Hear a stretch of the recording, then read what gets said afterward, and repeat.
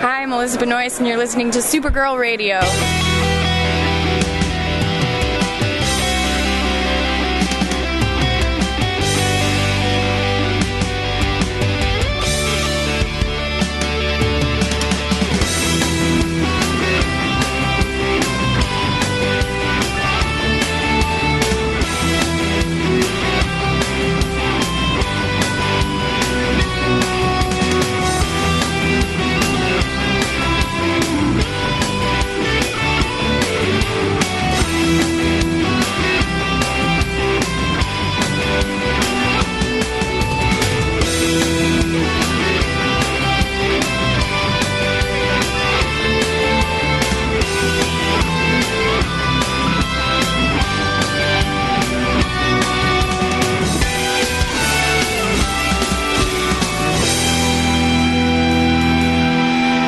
Welcome to Supergirl Radio, your source for all things related to the CW Supergirl TV series and the character of Kara Zor-El. My name is Rebecca Johnson. I'm Morgan Glennon. And for this episode of the podcast, we are joined by a special guest to discuss the Season 5 episode of Supergirl titled, It's a Super Life. And Morgan, I figure you should do the honors of introducing our guest for this one. Yeah, so our special guest on this week's episode is Mike Lettieri, my fiance. Mike, why don't you say hello to the listeners? Hi, listeners. When I saw on the character description that Mon-El was going to show up in the 100th episode, I figured that we should have the full spectrum of Mon opinions on here. And since I am notoriously Mon negative and Rebecca sort of waffles in the middle of the scale, we needed somebody who was just straight up Mon positive. And weirdly enough, that's my fiance. I don't get it either. It's a hurdle for the relationship, but we've managed to make it work. Well, it started off with Morgan just being so Mon negative and me just trolling her just a little bit, but now I just really like the character. So. But now he's gone all in. He's just so happy and upbeat. Yeah. He's a big fan. He has gotten better since he got the beard. The beard helps a lot. The beard does help. It does skew me more Mon positive, actually. Weirdly, it has no impact on my view. Shocking. This does not shock me very much. Well, thank you for joining us, Mike. Really appreciate you coming on. And we always ask our first-time guests this question because we want to know where you're coming from. So do you remember the first time you heard of Supergirl or saw her? Where was your first connection with the character? The TV show or Supergirl in general? The character. In general, yeah, the character. In general. I don't remember. No, I don't remember at all. You've just always known Supergirl. I feel like yeah, because I grew up like watching like the Justice League and Superman TV shows. And like stuff like that, and all the like comic TV shows from when we were kids in the 90s, X-Men, Superman, Batman, and I feel like she must have showed up in something, maybe the Justice League or something, and that was probably my first impression of her. And then I saw her in some comics down the line, but I could not tell you the names. Did you ever watch her movie? Did you ever watch Supergirl the movie? I didn't know there was one until you told me. Oh, so whenever Rebecca and I do our special Supergirl the movie episode, you can watch it with me. We can watch that together. Pop some popcorn. Really get in there. Awesome. That will be an experience. Believe that. So that will be happening, Morgan. You're going to be watching it, and we're going to have fun with that episode because I have some ideas on how we can approach that. So get excited. Okay, so I'm glad that you're able to join us to talk about Supergirl for this big episode, Mike. This was the 100th episode of the show. And since we don't have any news for this week, the big news was that Supergirl had 100 episodes. So let's just get right into it with our discussion of the episode. So here's the official description. Quote, Mick Siez-Pitalik, guest star Thomas Lennon, returns with a proposition for Kara. What if she could go back in time and tell Lena her secret before Lex did? Would things turn out different? I'm pretty sure that should be differently. Yeah, that's... Turn out differently? I feel like I've said this before, but I feel like the description writer got reined in, and now she's just kind of, she's like, well, if I can't let my creativity flow. What did we name her? Veronica? Was her Veronica, that's right. Or so I forget what her name was. Okay, so to finish off the description, looking back over key moments throughout the series, Kara must decide if she wants to change history to become friends with Lena again. Familiar faces return in this special episode, unquote. So this was a big episode that did cycle back through the series itself with very key moments, very specific scenes, and had the return of Mr. Oh God, I'm gonna have to say this so many times this episode, but Mr. Mxyzptlk. So I guess we could start with him because he is the reason that we go through all these different timelines. So I guess my first question, Mike, since we haven't talked to you about Mixie before, Morgan and I have talked about Mixie. So I was curious, what did you think about Thomas Lennon as the character? And first and foremost, I demand that you say his full name. I was just going to call him Mixie. No, you can't. No, that's not how this works. Mxyzptlk. No, that's not it. You got to really think about it. You got to really pull from your diaphragm. Mr. Mxyzptlk? Isn't it Mxyzptlk? You're missing the yiz. In this episode, he calls himself Mxyzptlk. Oh, God, why do they keep changing the pronunciation? I don't have the first one. I think he even said it differently than Peter Gadio did. I think he did, too. Well, I really like Thomas Lennon. I think he's just got really good comedic timing, and I feel like they should have just went with him from the get-go because he really embodies the kooky Mxyzptlk, especially the one who isn't being really, really creepy to Kara. So I thought that was a big improvement, and he was just really fun overall. I like that he went into an old-timey voice and kept pulling out different sorts of ways to show Kara the past.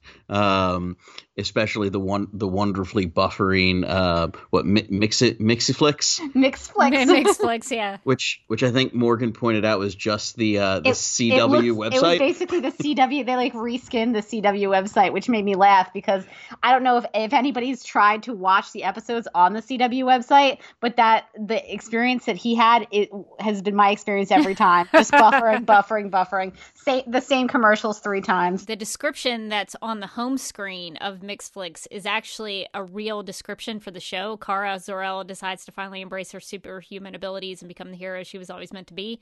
I couldn't find it anywhere else, but I definitely know it's on Microsoft.com, so they just yanked it from their metadata. So I thought that was really funny. As someone who used to work with metadata like that. Oh, that's so funny. That's very interesting to me. They just pulled it off the website. I also liked when he was like, okay, let's not use the website anymore. Was it Betamax tapes that they went to? Betamix. I was like, not even VHS? Like, that's a deep cut. Well, yeah, I guess those were beta mixtapes, but they sort of look like VHS tapes. They did. I also like that. I think Mike pointed this out, that all the names of the tapes were like Friends titles. Right. Yeah. Like the one where. Yeah, the one where Lena and Kara had a fight.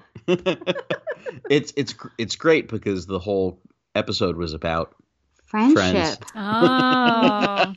See, we were almost there, but we didn't quite. If we had both said friendship or friends at the same time, that would have been great. It would have been like we planned it. We can re-record that. That's not how we play it on Supergirl Radio, Michael. Yeah, I thought Thomas Lennon did a really great job. And I like that they explained the differences between his take and Peter Gadio's take, because that's something they definitely needed to address. Why did they look so different? So I liked that they used that difference to create a little bit of a character arc for him. So the whole premise is that he, boiling it down to him personally, like he's got this mission he has to accomplish. He's got to go and help people, and Kara's the last one. And he's got all of that, but character arc wise, he tells Kara that he's lonely and that being around her made him feel like he had friends and all this stuff. And that tied into the fact that Peter Gadio's version was kind of forcing himself on Kara. And so I liked that they used the difference in the likeness to have a character arc for him. And I thought he played off of Melissa very well. So I was glad to see him there. The only thing that kind of bothered me about this take on the character is that I kept reading, and this is not anything that was really, I guess, shown within the show, but I read interviews with the showrunners where they were like, yeah, we didn't like how he was portrayed in the past, and we wanted him to be fun and quirky and all this kind of stuff. And I was like, well, the whole point of Mr. Mxyzptlk is that he's an annoyance, that he's a jerk, that he messes with Superman and Supergirl, that they hate it when he shows up because he's so annoying. So I was kind of like, I don't know, they kind of did him a little better the first go around, more true to his character. But I appreciate that they took a different take on him this time, and they made it work within the context of the story and what had been shown previously. So I kind of got irritated with them in that regard, but what they did on the show within the context of the episode I thought was great. Because he's mostly like a Superman villain, correct? Yeah. Or is he... He's a villain, right? He's a villain. So he doesn't have to be nice. It's cool. It's kind of what his jam is. We'll have a very big discussion on villains, I feel like, in this discussion of the episode, because I have a lot of thoughts about villainy. But yeah, so that's the whole thing with Mr. Mxyzptlk. Like, you want to figure out how to make him leave because he messes with your life. So that was very strange. What the showrunner said. Oh, I have a quick question. Did Mixie just leave Alex and John in the woods playing paintball or something for like ever? Or happy place. Are they still there? Are they still there with the shooting their guns that they're not allowed to have anywhere else? Yeah, ban all the guns except for paintball guns. I assumed that the Mixie car stuff probably played out within a couple of hours. I like to imagine having to like call an Uber to get home. The best part was that they were like, okay, Kara, you can handle it yourselves. And then like they're ready to like just leave on their own. And he's like, nah, go. Yeah, I think they probably just had a really good game of paintball and they didn't think about it. But it's kind of weird the way they played with time though in this episode. So who knows how long they were out there? Who do you think won the paintball game? Who won the paintball game between John and Alex? I think Alex probably did. I think Alex is more intense on winning, probably. Yeah. She really likes her guns. She sure does. But John can just have the paintballs phase through him. So it's really not fair. But isn't that's cheating? That feels like cheating. Is the paragon of honor, and he couldn't do that. That's a good call. He would not cheat. Surely he would not cheat. He would kill Rain without caring about Sam, but he wouldn't cheat. Yeah, that's true. He's like, oh, I've had enough of this. But no, when it comes to paintball, that's serious. Oh, jeez. Yeah, so I guess let's talk about the timelines. So did anybody have like a favorite timeline? Because there was one timeline I really wanted to stay in if I could have. Did anyone else have a favorite timeline? I think my favorite timeline was the Kara and Lena Super Friends timeline, where it was all like newspapers spinning, and it was like Supergirl and Lena Luthor do this, Supergirl and Lena do that, hear all about it, and they were like superheroes that had a cult dedicated to them. Like honestly, if they were like, Morgan, you can pick the current storyline as it stands, or we live in the Supergirl Lena cult universe, and I'd be like, sign me up for that cult. Get rid of my body thetans. I'm in. But then you have to live in a world where there's no Cat Grant, no Alex, no John. No, they exist. At the end, yeah. That's why she backed out. That's the trade-off. It's a tough trade-off. I don't know if I would make it. I'm not saying I'd make it, but there's some stuff in this season that maybe I would trade. For all dead characters, just Kara and Lena. But no Plus the Leviathan. Yeah, but then we lose Ramakon, and then how will the plants get tended to? We'll just bring you into the show. That's my chief concern. This episode really was just missing Ramakon to be a greatest hits for me. Monel and Ramakon. Your two favorite My characters. two favorite Supergirl characters.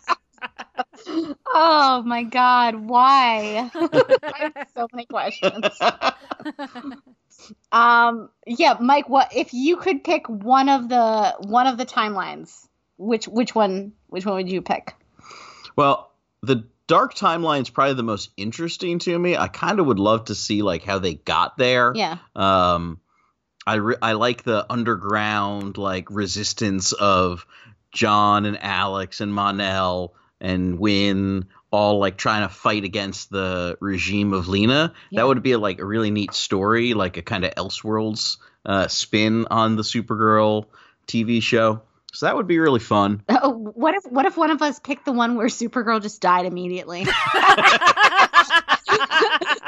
timeline I want to stay at is the one where she fell out of the sky and Lena just couldn't make the Amtrak back.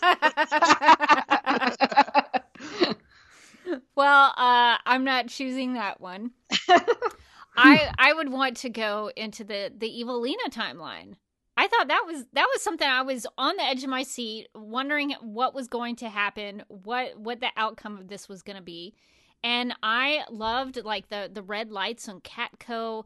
I loved the Hope bots. I loved all of that. So I really wish we could have stayed in that timeline. I wanted to see where that was going to go. Yeah, that was definitely, I think that one and the Supergirl Lena working together timeline were my two favorites to see, because those are the two like the most different ones. And I think that the evil Lena timeline was just so like things have gone terribly wrong. Like as soon as you get into that timeline, you're like, oh, like I mean, first off, National City real estate must be at an all-time low. Like that's the time that's the time to buy. You're buying and you're flipping those houses, hoping that the Hope bots stay off the street and that dictator Lena doesn't kill you. Because when that comes back around, like you're just gonna make so much money because they're like Car's whole building was demolished. That's Do you think true. it's coming back around though. No, it's not. Yeah. It's definitely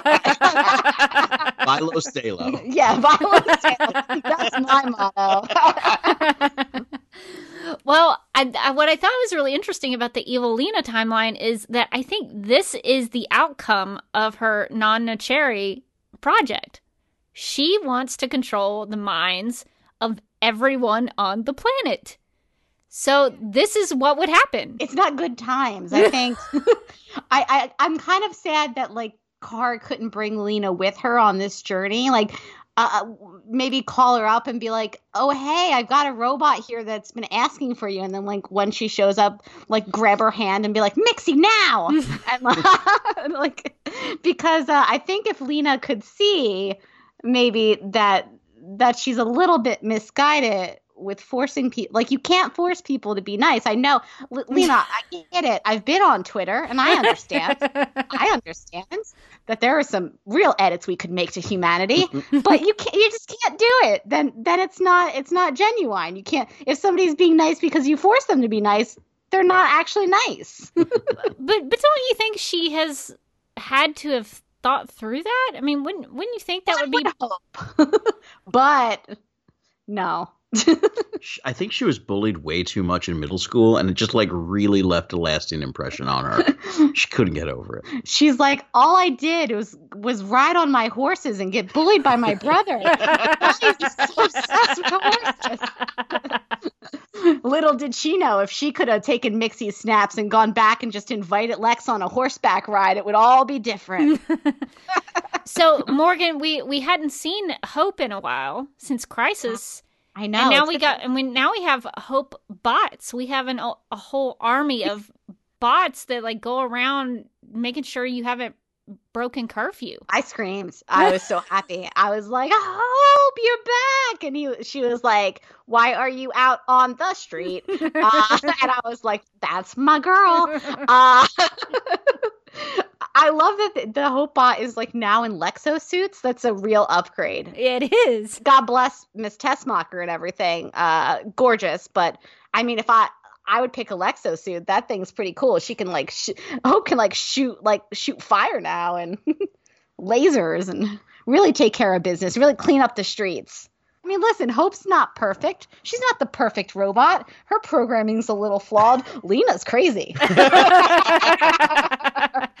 that makes me wonder, in that timeline, did she experiment on Eve first and then do the Hope Lexo suits, or was it always just the Hope Lexo suits? Maybe in that timeline, like when Hope was like, we will sacrifice ourselves. This is what Eve has told me she wants. Lena, instead of being like, no, you're my only robot friend, Lena was like, yeah, all right.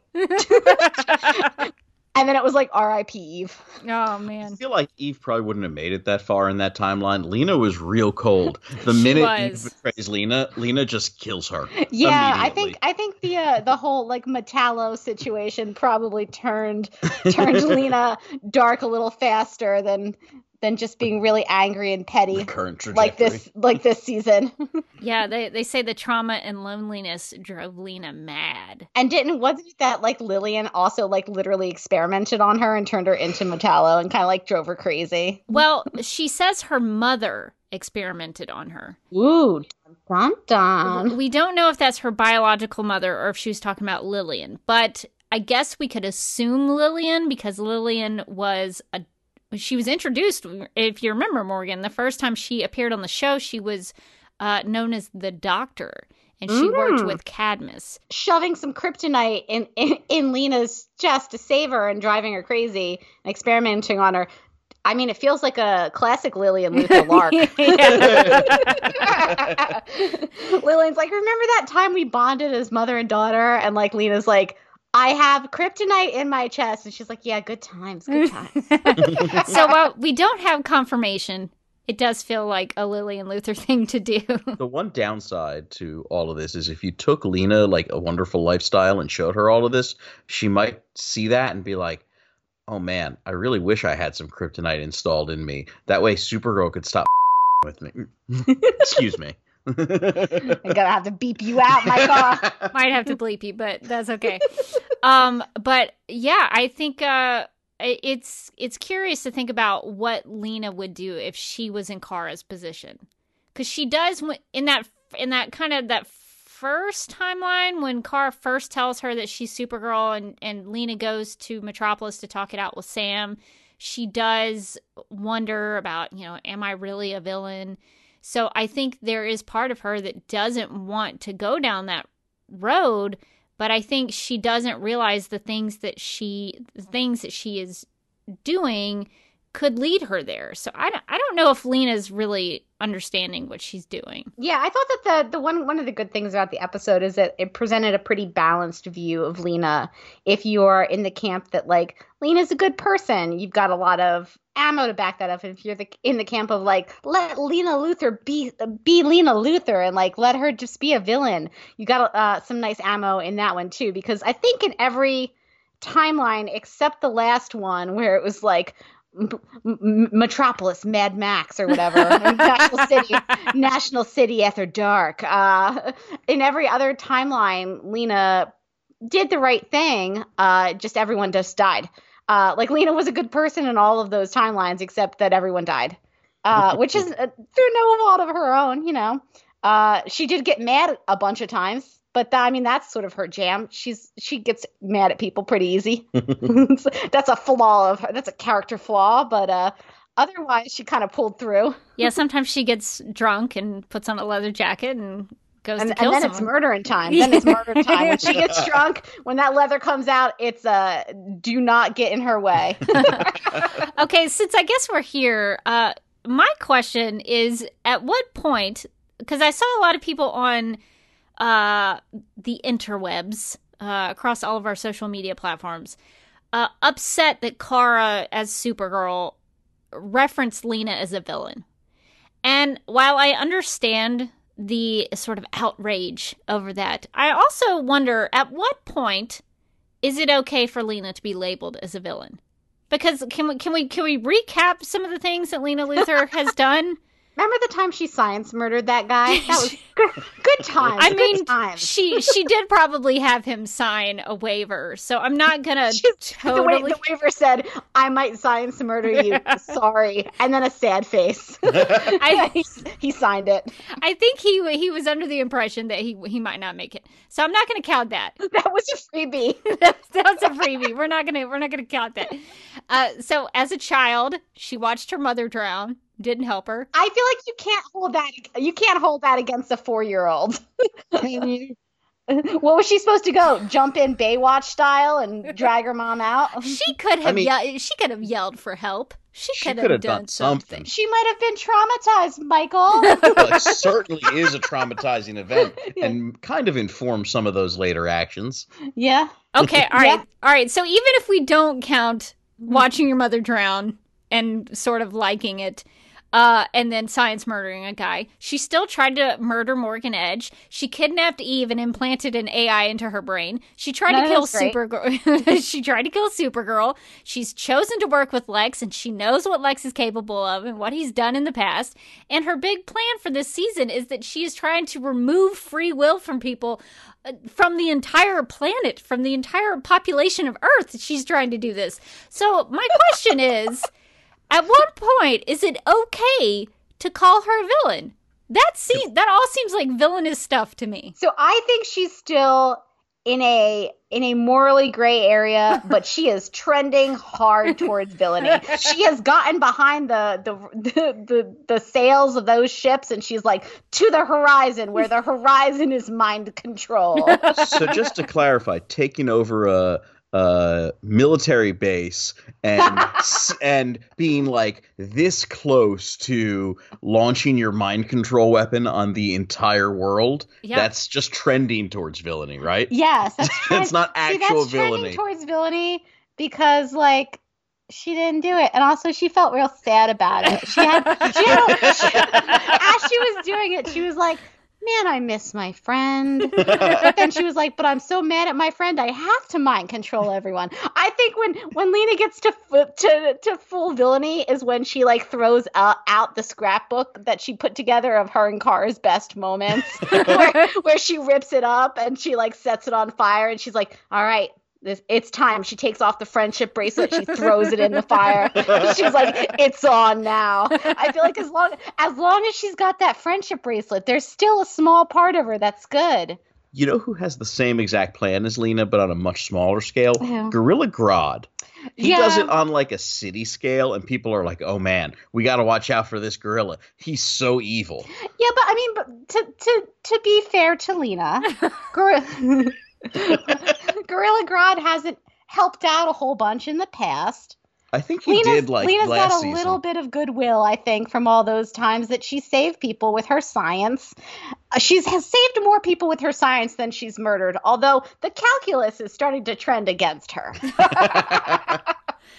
Yeah. My problem with Kara telling Lena or referencing Lena as a villain, my problem was not the word villain. My problem with that interaction was that Supergirl has always been the character who would believe that there was good in a villain, that there was something that maybe she could reach out to and use to convince them not to do the bad thing they're about to do. And it's like she just let that go, and she dropped that aspect of her character. Now, I also was glad to see that Kara realized, hey, Lena's choices are her choices. That I was glad to see that Kara wasn't going to keep that guilt on herself, because I think that is something she has to come to terms with. Like, I messed up. I tried to make it right, but, Lena's choices are her choices, and I can't do anything about that, because that's something I had to, to get personal. I had to learn that lesson in my life because I've had some terrible friendships where some people I just was like, nope, that's it. We cannot be friends anymore. And I had to realize that I could not control other people's reactions to things. I could only control how I reacted to things. And so I was glad that Kara realized that lesson this week. And I thought it was a good way to contrast sort of Supergirl's worldview with Lena's worldview, that Kara made all of it about Lena's choice. She said, you have a choice to do this. If you do something bad, that's your choice. And Lena is the character who's like, I'm going to take away your choice. I'm going to remove your free will and take away your choice. So I thought it was cool that the Supergirl writers probably did not intend for me to get that deep layer out of it, because I don't know that that's totally what they were going for. But that's how I sort of saw it, is that Supergirl is the character about choice and free will, and Lena is the opposite of that. So I did like that. I'm conflicted on how Kara where she landed after all of these timelines, on whether or not I thought she made the right decision and said the right things or not. I'm a little conflicted on it. Does anybody have any thoughts on that? Yeah, I felt from just the structure, I was a little conflicted also about the structure of the episode, because there were things I liked and there were things that I didn't like. One of the things that I didn't love was that I kind of felt like the whole episode was a retroactive justification for her never telling Lena, when, I mean, you and I have gone over it a million times. There were definitely periods where it was like, why not just tell Lena? And I thought that there was at one point, like, Lena made a really good point where she was like, I had my friend and I was trying to save her, and she was a very dangerous Kryptonian, and if I knew you were Supergirl, I would have looped you in. I could have died. Like, you not telling me your secret, like, put me literally in mortal peril. I only did this solo because I didn't think that, like, I didn't know Supergirl personally. She wasn't my BFF. And so I thought, the idea that, like, going back into all these periods of history and being like, yeah, that's when everybody thought that she should tell her, and then having it be like, well, turns out everybody dies. So actually, totally justified. I didn't love that. That kind of made me like roll my eyes a little bit. But on the other hand, what I did like about it is the idea of letting the past go and not torturing yourself over a mistake, because everybody makes mistakes and you can play that what if game a million times. And the idea is that, like, you don't actually know what would have happened, and you can't know because you can't go back in time and fix things, because nobody can go back in time and fix things. Like, you can't go back and be like, if I just made this one decision, everything else in my life would be different. Well, yeah, but it might be worse, and you don't know that. So I liked that they kind of played that aspect of the story out as well. The idea that you have to move on. You can't be stuck in the past. You can't be stuck in the what ifs. You have to just own your mistakes and recognize them and like grow from them. You can't be stuck in trying to like rewrite them constantly. With all that said, the right time was after the plane, and we all know it. And it's amazing that they didn't go. They showed it. They showed it early in the episode, and Mixie literally says that's the time when you should have told her, and they don't ever go back to that time. Both of us were just yelling at the TV at that point. We were just like, "This is the episode." The plane. Yeah. Well, see, I don't know. I mean, would it have been applied to the same fact that she had still? I mean, that still had been years that she'd kept that secret. I don't know if it would have been any different. Yeah, I mean, I'm sure. And this is where it's the sort of the wagging the dog situation where you can feel the writers going like, no, she shouldn't have told her because death? ? Where I'm sure if she had told Lena on the plane, they would have come up with some other crazy thing that would have happened that resulted in everyone dying, and so retroactively justified Kara not telling her there. That was kind of my issue, is just like, we went back 3 or 4 different places where she could have told her, but yeah, there were probably 100 other places where she could have told her where the results wouldn't have been and everyone dies. Like, literally this episode was just rocks fall, everyone dies every single timeline. It's like, I get it. You have to, the problem is that this show never properly justified why they weren't telling Lena, and they could have done that at some point in some way, but they never chose to do it. And now that they're telling this whole story where Lena is super mad about it, as maybe is her right. Not the mind control. That's a little weird. But or the Hope robot. You probably shouldn't make your own friends that way. But I mean, I feel like they had to justify this decision, and so they went back retroactively and was like, well, if she had told her at any point, everyone would have died. Are you happy now? Well, it's hard to justify, especially when every time they introduce a new character, within like 2 episodes of introducing them, Kara's like, hey, guess what? I'm Supergirl. Yeah. Because when Dreamer showed up, she was like, oh, she's so sad. Let me tell her about the time that I was Supergirl.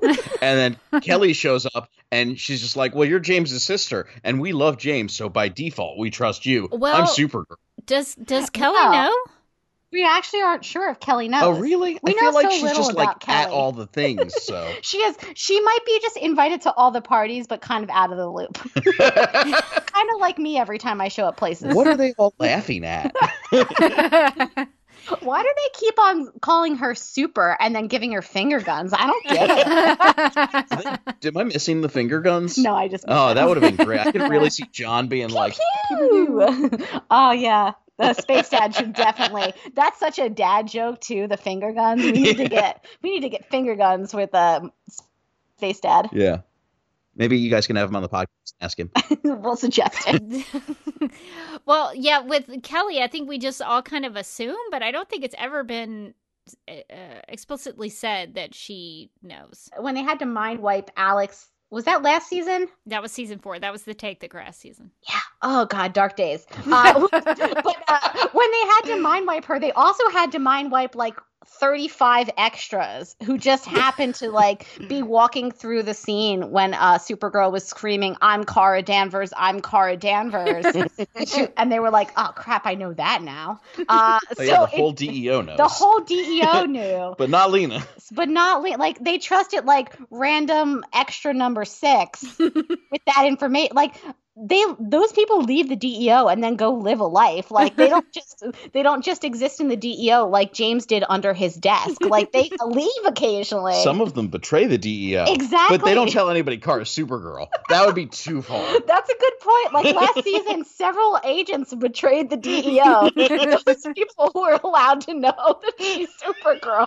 There was no clearance level. So I do at a certain point, it's like Mike makes a good point. Like Kara is just wandering around, like whispering, "I'm Supergirl" at people, and like I feel like the show did a better job at like clamping down on her secret and only having a couple of people know.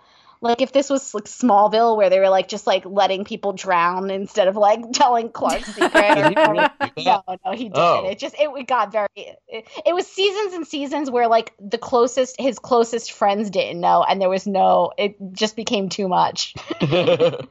There should be a happy medium. Some people did die who knew, or they would get knocked out and their memory would go, or something like that. By the end of this show, Lex definitely had like some sort of traumatic brain injury from the amount of times that he would just get knocked conveniently unconscious. Yeah. So I think the show was trying to in some way go back and show that no matter what Kara did, things might not have turned out well. And I was kind of laughing that of all of these people who've experienced time travel, they've experienced the reboot of the universe. None of them just recently when they said something about time travel, I was like, hold up, we just rebooted the multiverse. We're gonna do this again.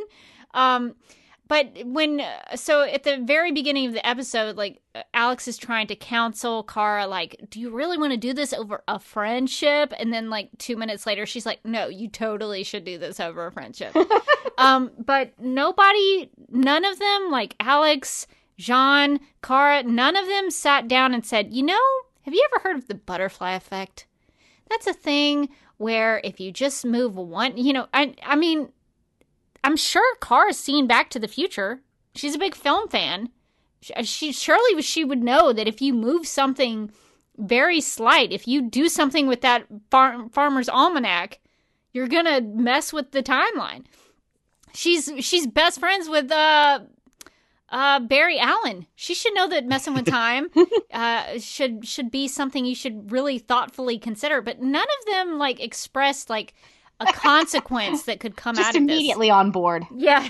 They were like, no, you should totally do this. It's going to save lives. Go for it. Yeah, I feel like she's probably had a conversation like that with Barry before, or at least heard of the downstream effects of the nonsense Barry did when he was like, let me do this 7 times. The 7th time, it's definitely going to work out. And it was real bad. She's probably heard about that before. Yeah, and didn't she go essentially go back and change time when she beat Rain, and then that created a Russian clone of herself that she had to fight all of last season? That is correct. That was time travel? That was She the used beauty the Legion of ring. time travel. Oh, yeah. yeah. She went back and she got her one mulligan. You think that she would have learned from that experience, or talking to Barry, or maybe having a brief conversation with the Legends, although that's probably not the best barometer because they have no idea what's happening, even though it's a whole show about time travel. Yeah, there's never any repercussions rules. as long as you're on the Wave Rider. That's true. There's no rules there. They'd probably be like, yeah, I think you're fine. They'd be like, hold on, let's take care of it for you. And Ray would tell her, just real sweetly. Maybe you shouldn't do it. Yeah. So what are your thoughts on this line from Mon-El, which I actually really enjoyed Mon-El in this episode. I thought he gave some really wise advice and things that he was telling Kara, because there was a line that really stuck out to me. He tells Kara, "You deserve the same compassion you show others." So I think Kara should get some slack. I mean, she does show a lot of compassion to a lot of people. She's been very forgiving in a lot of circumstances. Alex murdered her aunt, essentially. Yeah. She's pretty forgiving about that. So I thought he was right. I think Kara deserves a little grace, especially since she was trying to, in her view, protect Lena. So I'm glad that someone expressed that to Kara. And, if it had to be Mon-El, it had to be Mon-El. I think there's a lot of wisdom in that beard. He came back a little wiser, a little hairier on the face, but a little wiser. If there's one thing Mon-El's always done, or at least since the beginning of Mon-El, is he really gets Kara. And he kind of feels like he knows how to talk to her and how to motivate her and keep her steady. And I feel like that's kind of been missing a little bit since he's been gone, because she's really had a lot of troubles in the last few seasons, and been kind of sad. Mon-El could have saved that. Mon-El could have changed a whole lot of things for Kara. Maybe he could have even repaired the friendship. That would have been your ideal 100th episode. We just, instead of going back in time with Lena, it's what if Mon-El stayed? That's so when the Mon-El-verse, when the preview was there and Morgan was like, Mon-El's in the 100th episode, I was like, I hope they do what they did with Wynn and just bring him back. That'd be great. Mon-El was good in this one. I'm not arguing. I mean, I don't know if I want him back all the time. I assume he's still married, so yeah, that's a downside. Small problems. Yeah. Small problems. It's a different timeline. Well, that's true. That one that they went back to was it Patricia Arias, Sam's mom's house? That was a little bit different. Jean was with Kara in that original timeline, but it was Mon-El and Kara dealt with that. So I thought that was interesting, the different variations on the scenes that we saw. I thought the way they sort of played with those scenes, how it used to be and now how it has changed. I thought they did a good job with that. Yeah, I thought they did a great job with that, except for some of the wigs.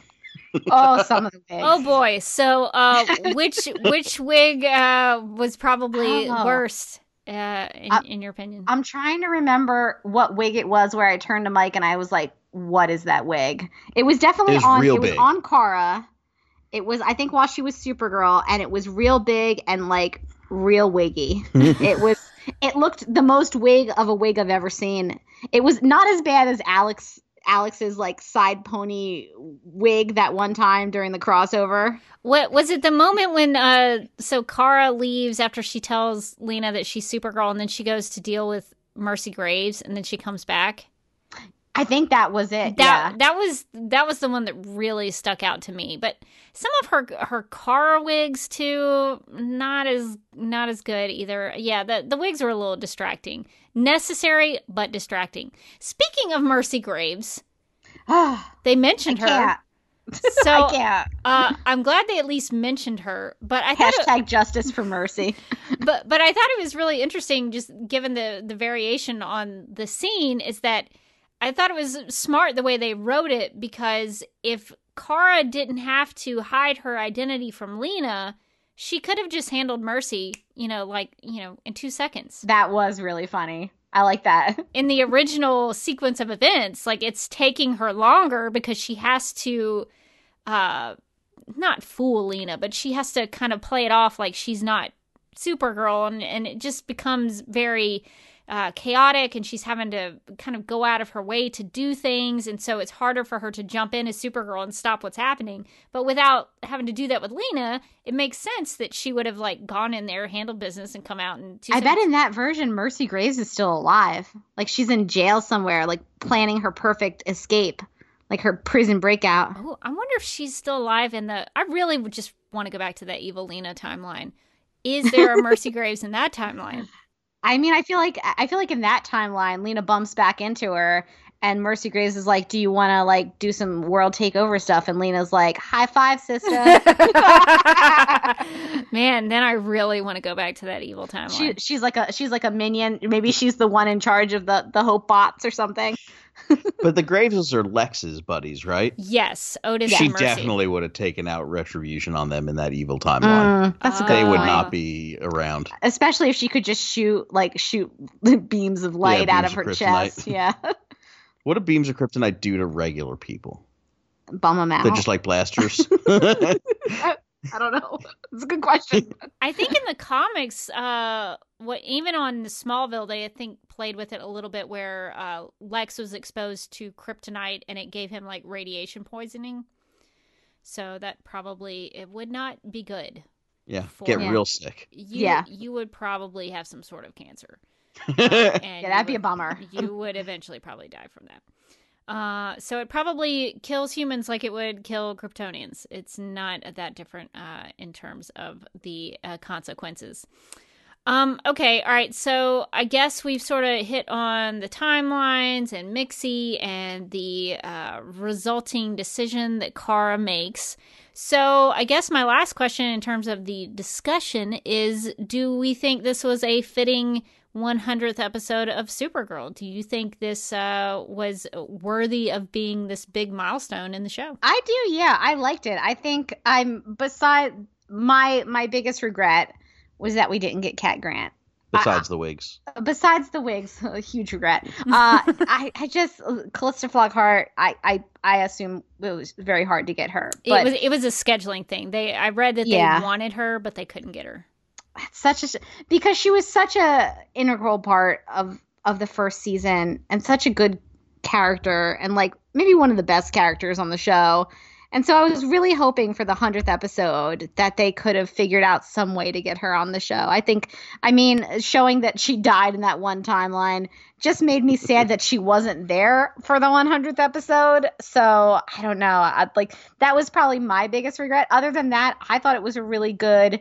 I liked being able to, like, jump through all the previous seasons and be like, oh yeah, I remember the Reign season. Oh yeah, I remember when Lena first showed up, in season 2. It was really nice to get, like, kind of the greatest hits of Supergirl. Even the greatest hits where, Sam Witwer's Agent Liberty was back, and I was like, oh God, love you, Sam Witwer, but oh no, not you. It was, yeah, and like Coville, we got Coville back. Shout out to the Supergirl writers for obviously listening to the show, because why else would they give us that love letter that was Hat's hat? A more useless minor character there has never been on that show, and yet they felt the need to mention him 25 times in that episode. In fact, his hat was the key plot point. I felt like it was just for us because of my obsession with Hat. I was only sad that Hat wasn't actually the character Hat wasn't in the show. But if we could only have either Hat or Hat's hat, I guess I would take Hat's hat over Hat. And there was also a lot of snapping. So much snapping. We got Hope Bots.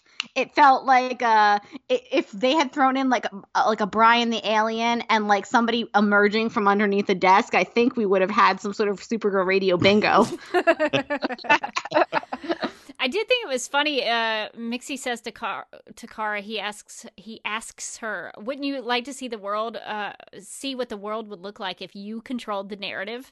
And I thought, I kind of think we are. From Supergirl radio point of view, we are sort of controlling the narrative because we have gotten a lot of the things that we wanted. I did count, and I think this is the correct count. Somebody can correct me if I'm wrong, but I counted 19 snaps. So that's 19 snaps more than Snapper Carr ever snapped on the show. Would it be funny if it turned out that Snapper Carr had been in 19 episodes? they're retroactively giving us all the snaps we were denied. I just can't believe they never had him snap. Not once. Why is he named Snapper if he doesn't snap? And I don't think they realized it until somebody, I don't know if it was us or if it was one of our listeners who pointed it out to one of the writers on the show. And they were like, "Oh yeah, we never did that." It's like, oh my His gosh. name is Snapper. How do you miss that one? I mean, Mixie, his first time on the show, he did snap then. So this is nothing new for him and how he operates. But I just thought that was funny. A lot of snapping. Mike, what did you think as a viewer of the show? Not necessarily podcasting about it every week, but what did you think just from a fan of the show, watching the show? Did you think this was a good 100th episode? I really liked it because I really think it gave Kara like a lesson she really needed. Like I really, just like we were talking about before, I think her coming out and saying, you know what, I can't control what Lena does anymore. This isn't my fault. I said my piece and I'm ready to, accept her back if she wants to be my friend and work with me. I think like Kara needed that to move on a little bit and to just go about her day without worrying about, how can I fix this? How can I fix this? She's doing what she can. And if Lena comes around, Lena comes around. She can't do more than that. I thought that was really good time for her to learn it. Yeah, that was one of the things that I was most excited about with this 100th episode because there was a lot of Kara. It was a story about Kara and Lena, but it was a story about Kara mostly. And Kara's my favorite character on the show, and sometimes I feel like she gets pushed aside to tell stories about other characters most of the time. So to have the show focus on Kara and then also lean a little bit more into the comic book source material, I was just like, this is what I wish the show, and I try not to force my needs and desires onto the show because it's their show and they can do whatever they want to. But I think that the show always succeeds more often than not when it focuses on Kara, number one, and leans into the comic book aspect of the source material. And so I think that was what made the episode really strong, is that it really leaned heavily into both of those aspects. And I was so over the moon that it was a great episode for Kara, as it should have been. I mean, the show is Supergirl, and it's celebrating its 100th episode. Rebecca, what was the source material that you're referencing? Because I don't know. Well, mostly the Mixes-Pitalik stuff. The sort of the way his power operates, the fact that he has that bowler hat, in terms of Hat's hat being something that really Mixes-Pitalik should wear, and the evil Lena, and we've got a tweet that sort of references this, but when I was watching it, I sort of recognized it immediately, mostly because I started reading the Superwoman series, because I had gotten tricked into it by DC Comics, because initially it was supposed to be a Lois Lane series. Nope, she dies in like the first issue, and it became a Lana Lang series. And I was like, come on. This was the opposite of what I wanted. Doesn't that feel like something that Smallville would have done? Secrets and lies. So I kept reading it because it did have Lena Luthor in it. And Lena in that comic, if I remember correctly, someone, again, can shoot us an email, supergirlradio@gmail.com. But if I remember correctly, Lena she had gotten into some kind of accident. She had had some sort of disability. She had a bald head. And so I think a lot of the evil Lena that we see reminded me of that version of Lena in that Superwoman series. Just the way she talked about how she had been injured and all of this kind of stuff. So that, I think it was sort of kind of leaning on that Lena Luthor a little bit. Of course, maybe they didn't intend for that to be. I'm not entirely sure how many of the show writers read the comics. So it could just be me putting that onto the show. But that's the kind of stuff that I think that it was sort of leaning on in terms of the evil aspect of it and the Mxyzptlk part of it. So I think that stuff, it made it feel comic booky to me. That evil timeline, that felt like a comic book to me. That felt like it was trying to do something that was so different from what the show, because the show is like, hey, we're going to be topical and we're going to make it like the real world, even though we don't have it set up like that in the show, in the world of the show. And so a lot of the times that's the way the show operates. But in this evil timeline, that felt like a comic book to me. So I was glad to see a little bit of a fresh take on the show and the way it presented itself. So I think it was a great episode. I was, like I said, I was on the edge of my seat, and I don't think I've been on the edge of my seat at all this season. Not even during Crisis? Crisis a little bit, but I kind of always knew what was gonna happen for the most part. I think, yeah. I mean, there were some surprises, but I wasn't like, oh my gosh, what is gonna happen? But this episode, I felt like that. And I did think it was a little funny that, how do I say this politely?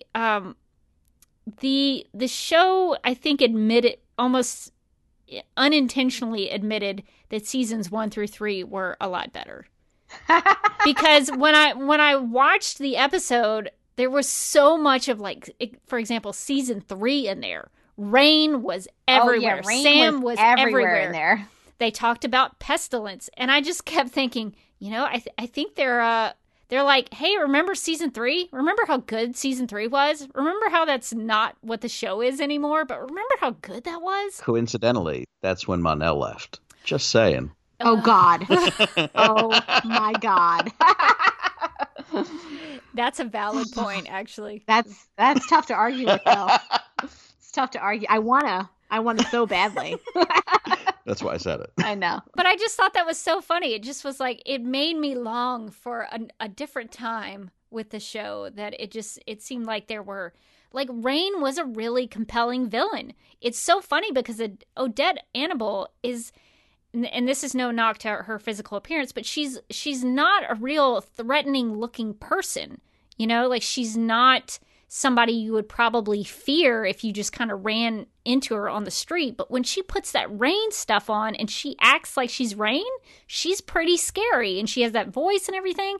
And so it made me sad that in season 5, here we are with, Pencil Skirt and Margot and Rom-Con. So much mulch. Just piles of mulch. That's what we got in season 5. Except the real villain, I think, is Lex Luthor, who really is as good as it gets. I mean, He was the villain last season, too. I think the problem with the villains, and I think Rebecca makes a really great point, because if you go back to seasons 1 through 3, one of the things that they all have in common, besides Mon-El apparently, is good villains. You had Astra in season 1. She's a great villain. Laura Benanti was great. You have season 2. You have Terry Hatcher just chewing every single piece of scenery she comes into contact with, and you have Lillian Luthor chewing the rest of the scenery that Terry Hatcher hasn't gotten.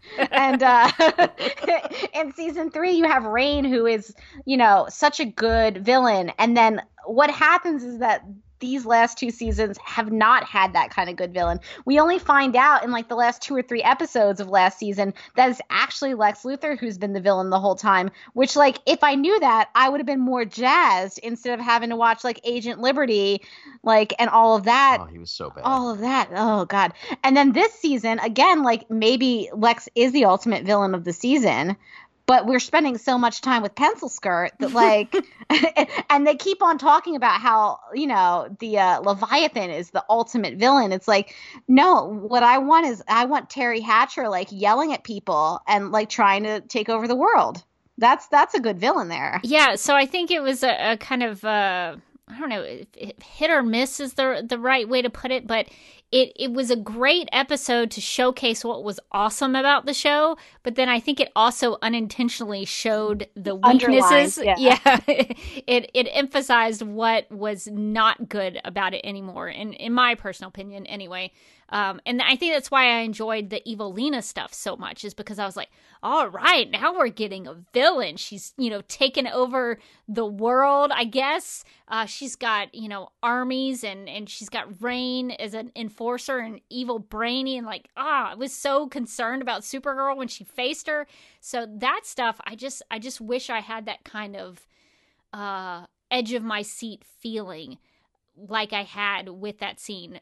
Like the rest of season, like, I hope I have that for the rest of season 5, because I really haven't had that thus far. Yeah, I think they just need to step up their villain game. They need to, like, the villains were fun at one point. The villains need to be fun again. Like, Ducky Lex Luthor is fun, but he's not the villain right now. He's arguably trying to, like, fight Leviathan. So he's in a weird morally gray area too, which is, that's Lena's area. Like, accidentally science murdering somebody in the name of justice is Lena's area. Like, we can't have Lex there with her. See, I don't think there's anything accidental about Lex, though. I think, he's trying to stop Leviathan because that messes up his plans, which will be revealed. That's always the Lex Luthor MO. Like, even when you think he's doing good, he's doing something for Lex in the future. To your point, what I did really like about this episode was that it was an episode about Supergirl, aka Kara Danvers.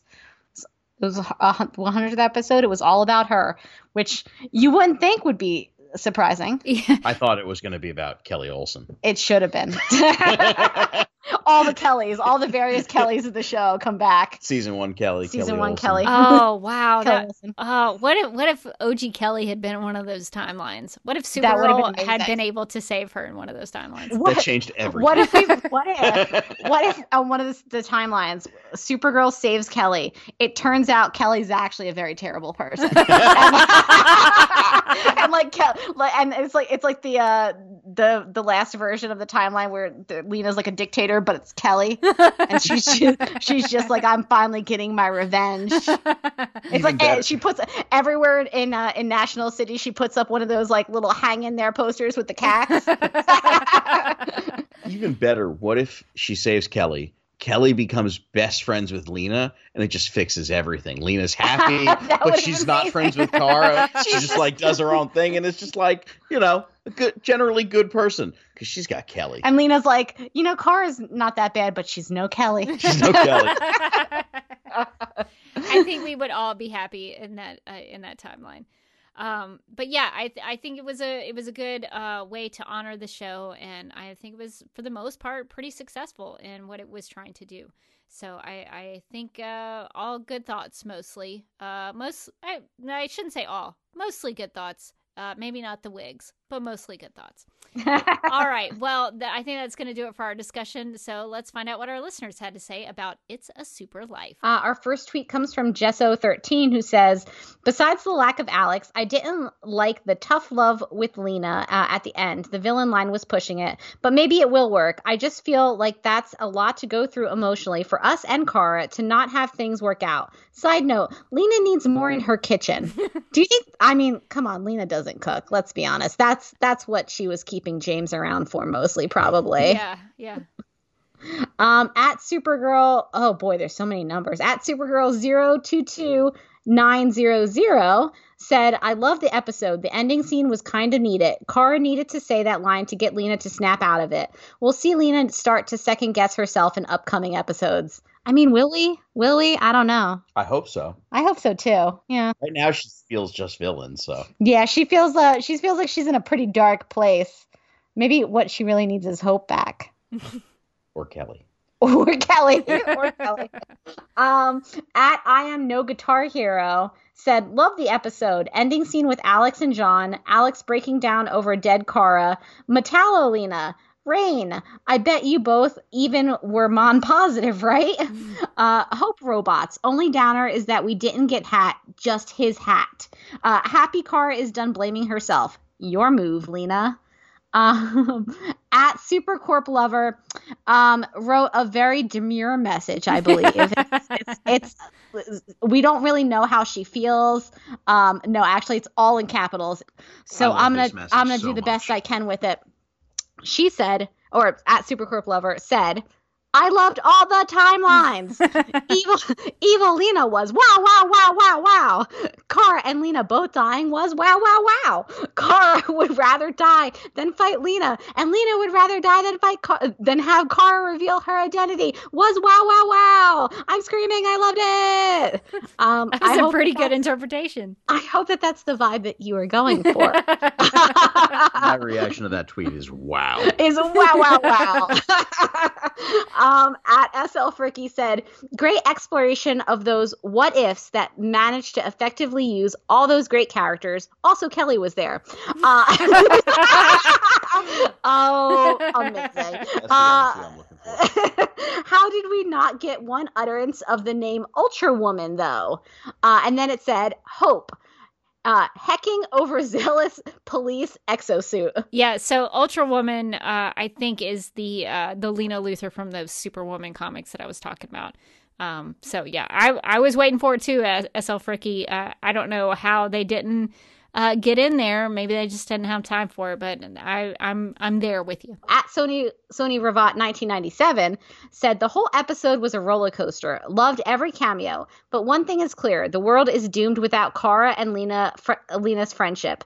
Cara has taken a leap of faith. Now Lena has to do the same, which makes this season a fight for Lena's soul. Dun dun dun. I didn't think about it that way. That's really good. Yeah, it is. Yeah. Hopefully they fix it. I hope they fix it. At Fractal Inverter said, one of my favorites, great story, great mixy, a bit of a Christmas story, return of some old favorite characters, thumbs up to everyone. It might have made a better Christmas episode. It would have been a really good Christmas episode. But I get what they were going for. Even if they wanted to do a Christmas episode, they couldn't because of Crisis. Oh, that's true. Crisis pushed them out. They were like, sorry, gotta blow some universes up. At Kaya_Matsui said, if Cara really watched the tape about Lena choosing Lex, all she had to do was take the baby truth seeker with her and have a conversation with Lena about all the timelines she saw and how not telling her was the best thing. No need for that harsh villain line at the end. I mean, I feel like if she had gone to Lena and been like, listen, I just saw a bunch of different timelines, and every time I told you everyone died, I feel like Lena would be like, just get out. Does that not sound like the lamest excuse ever? Listen, I wanted to tell you, but it turns out telling you just kills everyone. No, I'm good. Bye. At Electra WWF said, I'm so glad Cara decided to stop blaming herself for Lena's reaction. I was worried that the plot thread was going to continue all season. Lena chose to react badly to Cara's secret, even after Cara bared her emotions and told her, whatever Lena does next is on her and her alone. At Aildu said, loved it. It was so emotional and entertaining. Melissa and Katie were great. Now I will always love watching Katie being evil, and I thank the writers for giving us that. But the premise of that really didn't make sense. Of that reality. Of the reality, I guess. Yeah. Supergirl can still save people without becoming their friend. It's true. Maybe it turns out that Supergirl really only does save her friends. That's why she didn't save Kelly. Oh, yeah, that's true. That is true. It all comes back to Kelly somehow. At Chase Aphrodite said, I think Kara got Mixie's lesson wrong. Other than that, they used the most important episode in the series to focus on Kara and Lena. This confirms to me that the two are the soul of the show, just as Alex and Kara are the heart. At Kagan Meyer said, it was definitely an emotional roller coaster. Kara is never allowed to die after seeing Alex in that scene. Also, even though it seemed out of character for Kara to say those things to Lena in the end, I hope it's just setting up for the fight for Lena's soul that we were promised. At VH451 said, oh, my head. So much process. Did someone challenge the writers to flesh out all the almost but not quite stories from season 1? And did someone in the writer's room say, challenge accepted? Kidding aside, tonight was a fun episode. Congrats to everyone on episode 100. I feel like if they had challenged the writers, we would have finally found out John's deep, dark secret. It's still just hanging there. We shall never know. What if that's like the next milestone episode? They're like, we're going to go back in all the timelines and learn all of John's deep, dark secrets. What if they do like a Sopranos finale ending where he's about to say his big secret and then they just cut to black and then that's it? That would be amazing. He's like, Kara, Alex, there's something I've never told you. It's my deepest, darkest. And then it just cuts out. Perfect ending. We've just given them an ending for free on this podcast. Picks by Katie McGee says, the way I screamed when I read Hope on the Lexo suits. What do you think about this new fifth dimension powered incarnation of our favorite best friend? I loved this version of Hope. She wanted to clean up the streets and maybe she wasn't doing it the right way, but she's trying. She's learning. I enjoyed that the Lexo suits actually had Hope on there, like amazing. It had the name on there, so you knew who that was. What do you guys think it stands for? What, Hope? Oh. Yeah. I don't know. I'm not the acronym writer. Yeah, the listeners do such a good job. I think we just kind of give it to them to come up with all of that. All right, so listeners, please tell us what you think Hope stands for. Oh, we get the best acronyms. Like there's a listener who every podcast episode gives us a new Hope acronym for what she was doing that week. Okay, so there's a lot of them. There's a lot. Yeah, I think it started with SL Fricky, but then other people have joined in as well. I'm not as creative as the people who are coming up with the amazing Hope acronyms. At Tone_Ring said, multiple Hope robots that spoke with robot voices? If that's the wrong timeline, I don't want to know if I want to be right. A great episode, though. Finally putting Kara's guilt to rest. Her calling Lena a villain at the end was a callback to when Lena told Kara she knew, right? And then our last tweet of the night was from Mark HBPWM, who said, I'm pretty sure that Morgan really is writing for the show now. Mark, you can't just like blow up my spot like that. He says, not only did we get an army of Hope bots, Hope, happy opportunity to purify Earth. Thank you. That's a really good one. Not only did they make Mixie Mon negative, but they went way out of their way to bring us Hat's Hat. Fess up at Mojo Chastic. I admit nothing. It did sort of seem like we had something to do with it, but we didn't. That was all in the show writers. But God bless them for bringing those Hope robots. They were like, hello, it is me. I am back, busted out of jail. Just like started from the bottom. Now I'm here. Blowing up Kara's house. So that was good to see. Well, we received an email from Daryl who wrote, quote, I am disappointed that out of all of the alternate time realities, Kara chose to take her final lesson from the one where Lena is a villain without incorporating all of the alternatives where she and Lena were able to work together in the end, and the one where Lena took the news well. I mean, I think at the point where she like returned back to the regular timeline, like there's nothing that she could do to change where they were like currently. I feel like she told Lena, like, I'm still here if you want to be friends again, but if you decide to mind control reality, that's not my fault. I'm not taking that on me. Yeah, I mean, she tried a couple of things and they just didn't work. So she just wanted to go back to what she knew. Laura emailed with a quick thought regarding a comment you made on the podcast regarding the drug that Lex mentions when Lena awakens in 510. You said you think Lena should check to see if she's missing a kidney. Yeah, that sounds like something I probably said. I think you did. That seems extreme to me. There would be some pretty significant outward signs of organ harvesting. All good thoughts, Laura. However, I think it's pronounced. Yeah, I think that's how it's pronounced. Yeah, however, oak site harvesting would leave few, if any, outward signs. The inverse is also a possibility. Lex might have had Lena implant it with a tracker or other tech of some sort so he could track her or control her at a later date. I realized that this is never going to come up again because the show wanted to put it in there, but then I don't think they want to follow up on it. But I think the idea that he might have put a tracker in her is also possible. Super interesting. I could see that coming into play like at the end of the season. Possibly. All right, so we'll see if we get any other mention of that drug later on. I'm not putting any bets on it, but let's just wait and see. Well, Courtney wrote in saying, quote, you ask if there was an Agent Liberty on Earth Prime. Yes, there was. In the episode after Crisis, Lena is looking on the internet at articles regarding Lex and Luthor Corp, and an article says Lex and Supergirl defeated Agent Liberty, unquote. Thank you, Courtney, for answering a question for us. That's good to know. Danvers Couch sent us an email saying, loved Rain, Brainy, and Lena working together. Love that I was in this episode so much.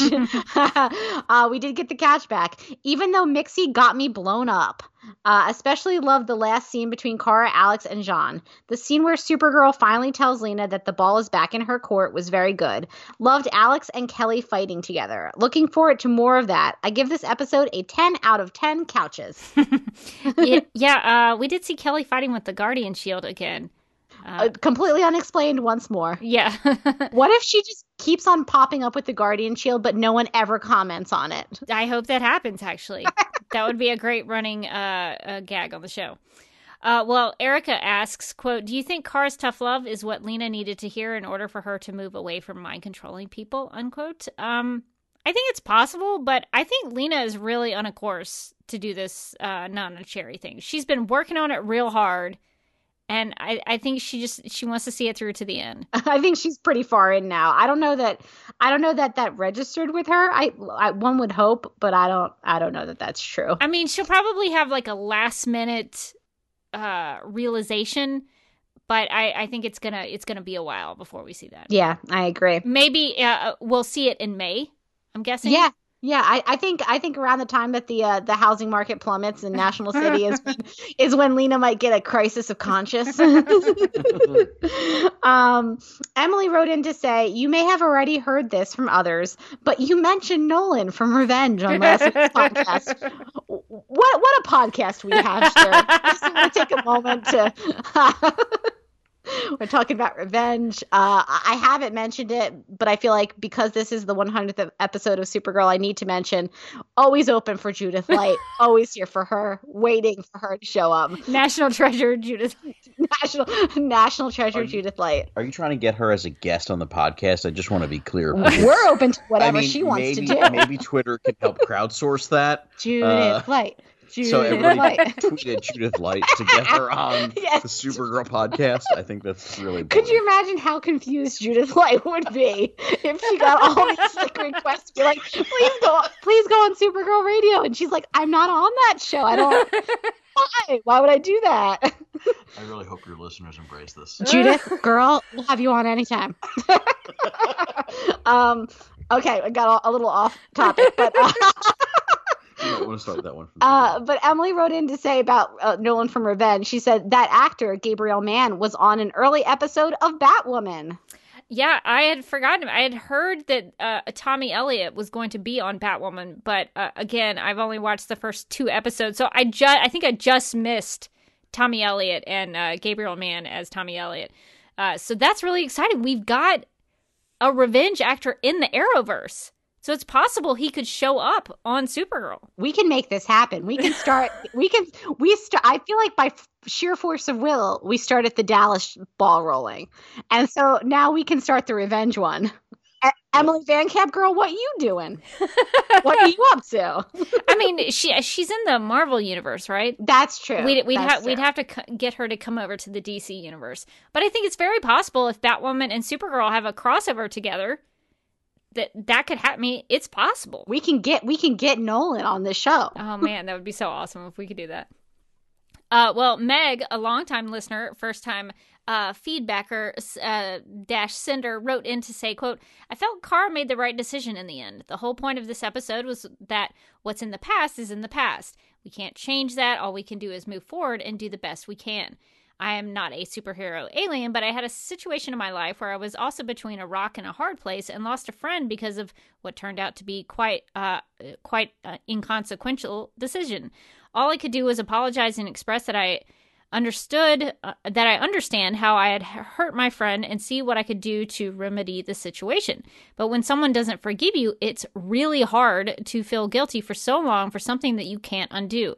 Kara's done all she can to apologize to Lena and understand why she's hurt. It's up to Lena now to either forgive her or not. I, for one, hope that Lena and Kara get back to being friends. My friend and I were able to, and I think they will be in the end too. Maybe Supergirl shouldn't have straight up called Lena a villain, but on the whole, I agree with Kara taking the stance of, I did what I could. I'm trying to do better. I'll be here for you, but I can't feel guilty about something I can't change anymore. And if you, in fact, do something evil with Lex, well, he's Lex and I'm Supergirl and I can't stand by and let that happen, unquote. And I think Meg makes a good point that what does Lena think that Supergirl should do? I mean, if Lex and Lena are doing something bad, Supergirl should stop her. Yeah, exactly. She can't be like, listen, on a normal situation, I would stop this person from mind controlling the world. But like, I did really goof up our friendship, so I'm just going to have to let her have this. Yeah. I think past Kara might have done that in terms of like letting her like hand waving her bad decisions. But I think now Kara's starting to wake up to the fact that sometimes Lena does this stuff. Well, she almost did with the military base Lena took over. She couldn't bring herself to stop her, right? Yeah, that's true. So Lynn wrote in to say, I loved Mixie 2.0. Won't make you pronounce, oh, Lynn, come on. Just do it. Just do it one time. Just try it. Lynn said, I won't make you pronounce Mrs. Pidalick. That's good. That's good.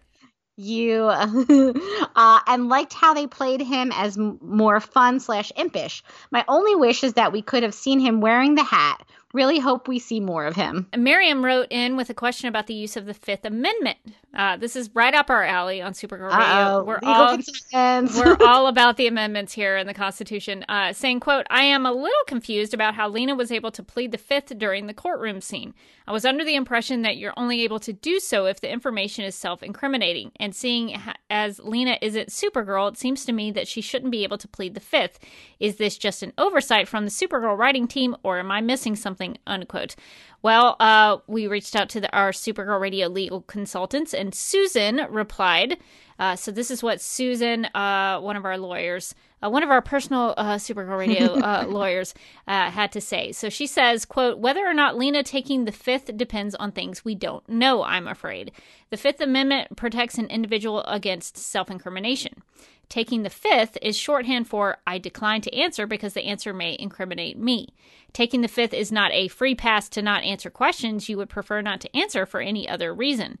If the answer to the question will not put the person speaking in criminal jeopardy, she cannot take the Fifth.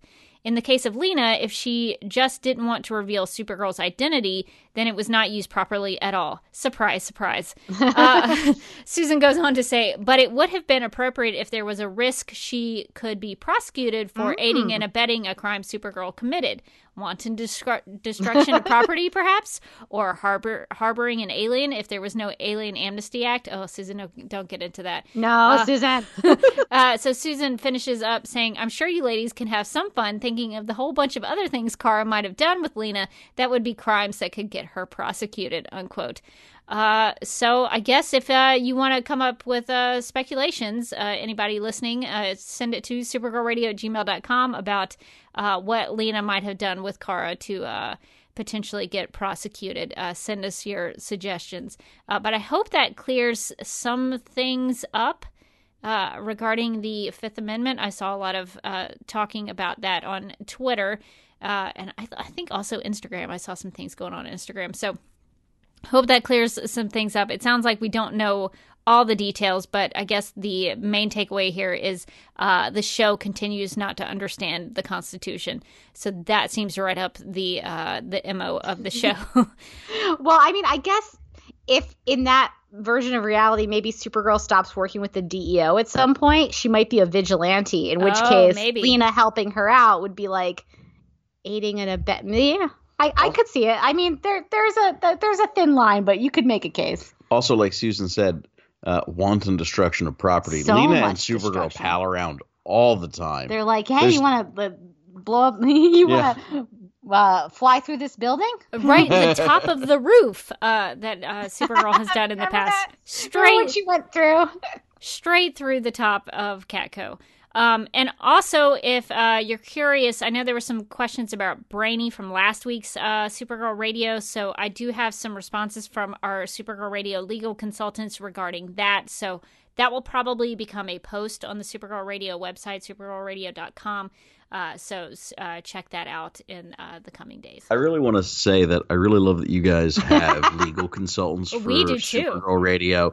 It's one of my favorite things. Yeah, it's one of mine as well. It's one of mine as well. How many other podcasts out there that are not related to anything legal or business have legal consultants that just like weigh in on random topics? Because I bet it's a very select few. I know. I'll fight them. Ours are the best. Speaking of, Susan also wanted to share some thoughts on It's a Super Life, saying they did a nice job of doing something unique and special that felt like a celebration of the past 99 episodes, while it also fit in nicely with the current story and where things stand this season in the bigger picture. On the flip side, it does seem the producers have truly moved away from Kara and Alex being the core relationship of the show, and instead have shifted to trying to imitate Superman. They seem to be doing Superman Lex in skirts. It can be fun to watch, but it's less unique than having a positive relationship between two women being the core of the show. Is it fun to see two women have I mean, I guess it is fun to see two women have a positive relationship. I mean, that's why I love Playing House. I know I talk about Playing House all the time, but I love that show. It's a great show. Everybody should watch it. I mean, that's a positive female relationship. But when you're talking about comic book characters and good and evil, I mean, but this is also coming from somebody who's wanted evil Lena since day one. So that's true. I have a skewed perspective on this, but I don't know. I think it is kind of ending in the same place as Superman and Lex, but I think they've taken a little bit of a different approach to it. So I don't know. We'll see where they go from here. But I mean, it could change. That it could end up being a positive relationship between the two of them. We don't know yet. To her point, though, I've been kind of harping on it a lot this season, but I miss the Kara and Alex stuff. I feel like because Alex has kind of been almost non-existent, it feels like this season, the Kara and Alex stuff has also been way, way less. So, yeah, I would love to see more like good sister stuff. I agree. Well, Ashley wrote in saying, a quote, "I thought that Patricia Arias looked a bit different from the original scene," unquote. And that is correct, Ashley. In the original scene from season 3, she doesn't have a hat on. I think that's the biggest difference that I could see. And in this new alternative timeline, she does. So the only reason I can think that maybe they put the hat on her because they wanted it to be different. But I also think maybe it was just cold that night when they were shooting in Vancouver, and she's like, you know what, I'm gonna put a hat on. So there is a difference in the way she looks. Patty Mello wrote in to ask, so that is the lesson that Kara learned after all the timelines she saw? Don't get me wrong, I'm glad Kara doesn't blame herself for Lena's actions anymore. But the whole conversation at the end didn't sit well with me. I'm not saying that Lena is right, but people keep saying that Kara has done everything in her power to reach her friend. But has she really? After the reveal that Lena knew in 5/7... All we saw was Kara trying to apologize once in 508, and that backfired because Lena thought that Kara used the hologram just to release a virus into her system. And then we only saw them interact one more time in 510 when Kara tried to tell Lena she was Supergirl, but she already knew. So from Lena's point of view, Kara didn't try that hard to talk to her and repair their friendship. Therefore, Kara's words and tone at the end scene were really uncalled for and very out of character for her. I hope Lena sees the light, but Kara threatening her was not the best way to reach her, in my opinion. A lot of good points, and thank you for bringing up those examples from the show. I personally this is a personal side note. This episode, the 100th episode, made me have to go back into my Google Docs to try to figure out where those scenes took place because I wanted to go back and look at them. And there was only one scene that I couldn't place, and it was the one, and we'll talk about, I guess, with Lena Luthor Boardroom Ballroom, but the ice cream dress scene. If somebody knows where that scene takes place, I have an encyclopedic knowledge of the Lena Luthor outfits, and I don't believe that ice cream dress was in the right scene because I think that Lena originally wore that ice cream dress in the brunch scene, the rooftop brunch scene. Yes, thank you. So she's either repeating outfits, which we know Lena Luthor does not do. After she wears an outfit once, she burns it, or they just were like, we still have this dress and people remember it, so let's put her in that dress for that scene. That had to have been season 4 though, when that rooftop scene happened, because Nia was there. Yeah, that's true. I just want to comment on Morgan's statement about Lena burning all her dresses. Several of Morgan's friends have said to me, have you ever seen Morgan in an outfit twice? I have, because I see her every day. But a lot of people also think Morgan does that. So just a similarity between Morgan and Lena. Maybe this is why I've been defending Lena all episodes. It's just hitting too close to home. Yeah, I was curious about that scene because it's the scene where Kara's like, oh, this is where she says, I didn't come here to make friends. And I sort of remember Lena saying that, but I didn't have anything in my notes, which I thought maybe I would have. But I don't. So if anybody has any idea when that originally took place, if that was a scene, let me know, because I was very confused about that one. I could find all of the other ones, but I couldn't find that one. But thank you, Patty Mello, for providing those examples to back up your point of view. I really appreciate that. That's some specificity that I really appreciate. Well, Alex wrote in to say, quote, thank God Kara finally stood up to Lena Luthor. Her teary-eyed pity party was really getting old. Don't get me wrong, I love the Lena character ever since she first appeared in season 2. But her self-righteous, I'm doing this for mankind attitude this year is also wearing thin. She's a big Luthor now and needs to start taking accountability for what she's doing, unquote. Danae wrote in to say, I was happy that they gave Kara and Lena a scene in our timeline so that this episode didn't feel like just a filler with a bunch of cool new timelines. We saw the direct impact of what Kara had seen in every alternate universe on how she treated Lena. While I'm not too sure about Kara saying that Lena is close to being a villain, especially since this has always been Lena's biggest fear, maybe it is exactly the nudge Lena needs to see that this project and this team up with Lex is a bad idea. If I could have it my way, I would like for her to work with Lex still, but after this conversation, she's decided to double cross him. She'll collect evidence that Lex is doing shady stuff, make sure the project is never actually launched, and protect her friend Brainy from diving too far into his teaming up with Lex. She'll be using her wits and talents as a force for good, just like she is meant to. I don't know. I'm hoping that Lena's like, no, I think this is making me even more interested in working with my brother and doing bad things. That's how I'm hoping. I'm gonna do this now. Well, now I'm concerned that like maybe the reason that I'm defending Lena so hard is because I like really relate to her on an outfit level. And like now I'm afraid that one day like Mike is gonna come home and I'm gonna be whispering to the Roomba and I'm gonna be like, it's okay, Hope, it's okay. I could see that. Yeah, right. Although on that last comment, I almost see it more likely that Lex betrays her, which is like not really a hard path, but I really see her embracing that relationship, and I bet she's going to be real close to mind controlling everybody, and he's just going to be like, no, I don't want that. Oh, that would be a good People twist. being nicer? No thanks. Yeah. Well, I mean, he'd get mind controlled. Yeah, exactly. No thanks. He's not signed up for that. Yeah, I think it would only he would only do that if it affected him. He's like, no, I want my free will. What are you talking about? Well, Fanny wrote in to say, quote, I noticed a goof, and she says, Rebecca, correct me if this is not the correct term, in the episode, and it made me laugh. When Mixie arrives, Kara opens her door with her glasses on. Then she rushes Mixie inside, and her glasses are gone. Finally, she closes the door and her glasses are back on. It's obvious that this was filmed in different shots, and they definitely forgot to make sure that there was continuity throughout the whole scene, unquote. I actually went back, Fanny, and you have a really great eye, because I missed it. And normally I can catch those things, but you caught it and I didn't. But that is 100% correct. Those, what I would, I think they're commonly referred to as continuity gaffes. So you can use goof. I think that's a perfectly good way to use that here.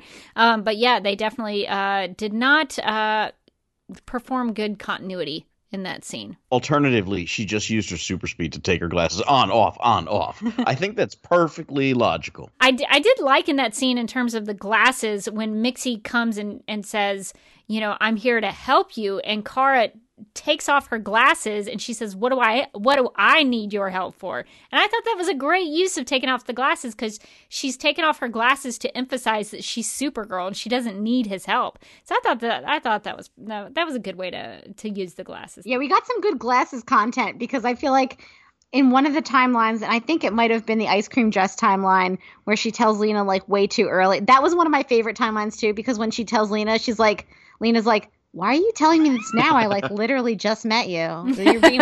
You're being real weird. And that was one of my absolute favorites. I was like, that's so funny. But she also was like, oh my God, the glasses. How could that have fooled me? In like one of the timelines. And I thought that was really funny. And Kara is like, oh, don't worry. It fools a lot of people. It's true though. New Rachel sent us an email to say, I'm really happy that the show has reached 100 episodes. And this was a very enjoyable milestone celebration.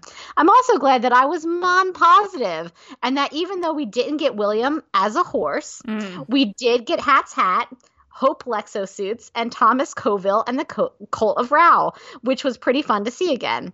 I also liked seeing Sam back. I missed her a lot, and as disturbing and sad as it was to see Rain and Brainy as Lena's slaves, essentially, as well as watching both of them die without any remorse from John or Nia and Alex and Kelly, respectively, I would have appreciated seeing those concepts fleshed out a little bit more. Also, I'm sure Boardroom or Ballroom will be a lot of fun this week, especially with Metallo Lena in the mix. She seems like the kind of person who would place a crown made of kryptonite on Supergirl's head.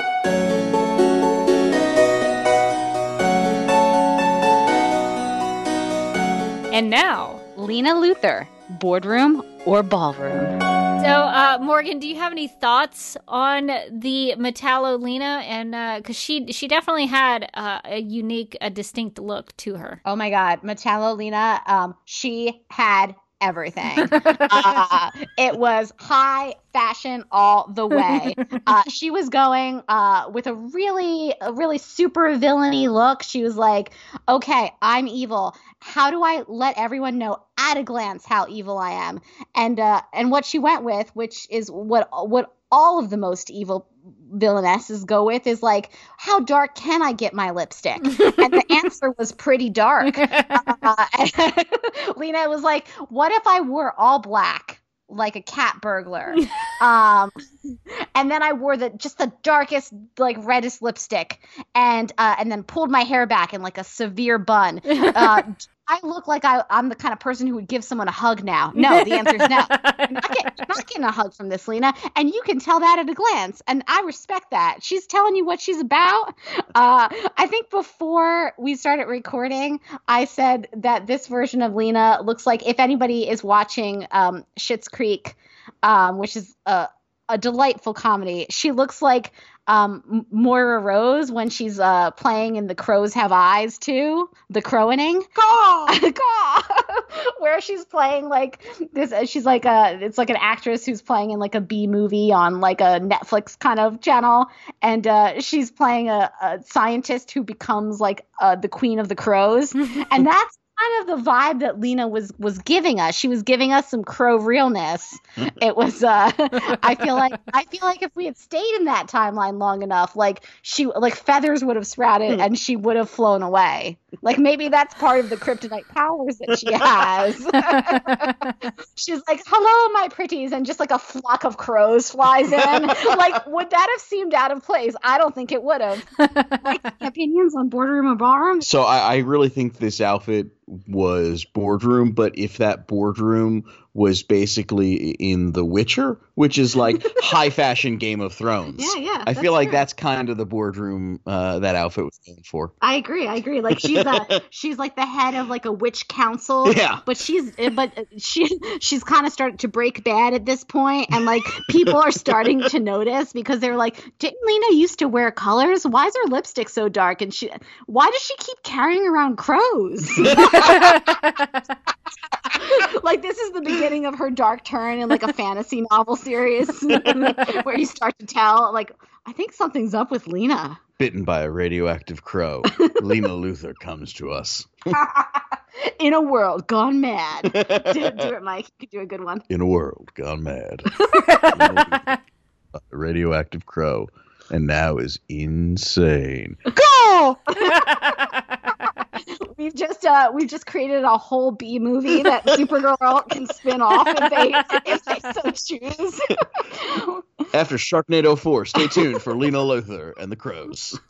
I would 100% watch that.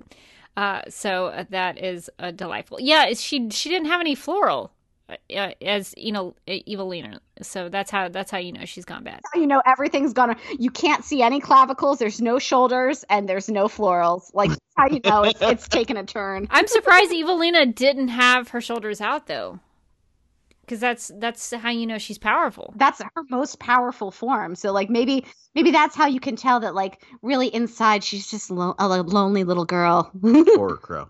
Or a crow.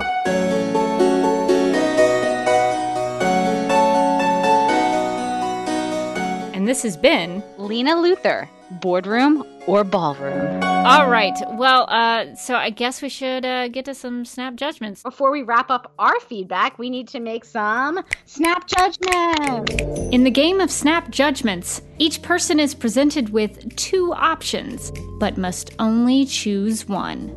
First instincts are recommended and explanations are unnecessary.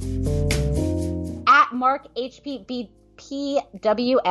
said, since you've been getting so many horrific snap judgments, here's one that's purely for fun. Nancy Drew or Katie Keene. Interpret it any way you like. The shows, the characters as they are in the books, etc.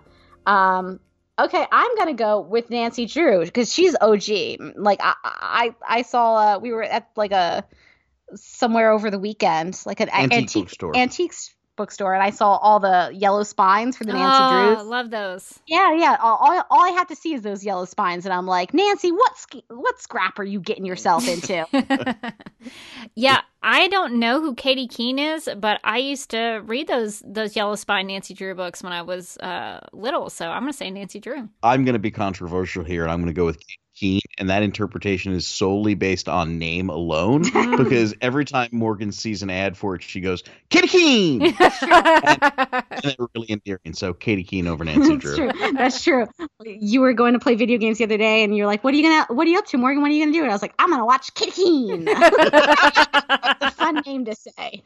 Okay, so we got some snap judgments from Gina. 1, death that affected you the most, Cat Grant or Lena? Cat Grant. Cat Grant, man, it's rough. It's rough. I miss her so much. Cat Grant, we're always here for you. And her death was off screen. Yeah, it was brutal, man. We didn't even get to see a dramatic death scene. Okay. Paintball with John or Alex, or game night at Cars? Game night. I'm not good at paintball. I'm going to go game night too, because I feel like John and Alex are the kind of people who get way too into it and then like just shoot you a million times after you're already out, and you're like screaming the whole time. I'm out. I'm down. I'm down. Alex takes the headshot. Yeah, paintball sounds painful, so I'm gonna go game night at Kara's. Which would you have wanted to see more? Cat Grant or Brian the alien? Cat Grant. It's got to be Cat Grant. Although Brian, what scraps getting into? What kind of malarkey is your life about now? What would he be doing during the Evil Lena timeline? Oh God, who knows? He's probably like selling food on the streets or something. He's got like a whole black market of hot nuts. Yeah. Hot nuts cart. He's got a whole black market hot nuts operation. He's like, hey, you want a candied walnut? I got a candied walnut for you. That almost makes me want to choose Brian the alien, but I'm gonna go Cat Grant. Oh man, it's amazing. From Alanis, who would have won the paintball game, Alex or Jean? I feel like we answered this one, but I'm going Alex because I think she's probably brutal. Yeah, I think we did answer that. I'm going to say Alex. Only if John doesn't use any of his powers. True. If he uses any of his powers, Alex stands no chance. Yeah. But as we know, Supergirl is famous for only having people use powers when the plot dictates it, not when they actually can. So I guess the question is, does the episode have budget that week? So you think the powers are determined by budget, not plot? I do, indeed. Yeah. I think so. If the episode has budget, then maybe Jean wins. Okay. In what alternative universe would you have stayed? The one where Kara dies, the one where Lena dies, or the one where everyone, including Cat Grant, dies? I think I've already gone record. I'm taking the one where everyone dies. Well, I don't want Kara to die, and I don't want Cat Grant to die. And I kind of want to keep everyone else. So I guess I'm going to have to say Lena, the one where Lena dies. Yeah, I was 100% okay with that one. I mean, you keep Mon-El, you get rid of no. Mon-El dies? He gets heat visioned. Does that change your answer? No, I'd still take the one where Lena dies. You get rid of Lena and Rain, but you trade Mon-El for it. It's sad, but at least you keep I want to Kara. remind you, we don't know the status of Rama Khan. Well, the important thing is, are the plants okay? Are the plants okay? He's just their guardian. We gotta keep them plants. I think I was just hypnotized by the newspaper spins in that one, so it got me. Extra, read all about it. Okay, from Anna, we have, in the timeline with the dead Kara gravestone, did Lena spend the rest of her days waking up screaming from nightmares? Anna, come on. These are the snap judgments Mark was talking about. Anna, you and I, we need to have a talk, just you and I, because these are getting really bleak and so detailed and so sad. Okay. Did Lena spend the rest of her days waking up screaming from nightmares about being unable to save Kara in time? Or did Lena spend the rest of her nights at Kara's gravesite, lying in the grass above her dead body, whispering, "This can't be real, please come back"? So I'm going to take a different tact, and I think that the second one, where she's at the gravesite, but she's just pulling out clumps of grass, whispering, "Take it." Take the grass. Take the grass. I second that. Okay. I'm going to say she wakes up screaming from having nightmares. I think that's more up the tortured aspect of Lena's character, so I'm going to go with that one. Okay. What hurt Kara more? Being blasted to death with kryptonite by her best friend who had no idea who she was, or seeing a reality where Lena had to suffer until she was completely broken and no one, including Kara herself, had done anything to stop it and save her? So another upbeat one, Anna. Thanks. I mean, I feel like being blasted to death with kryptonite would suck. Yeah. So I'm going to go that one.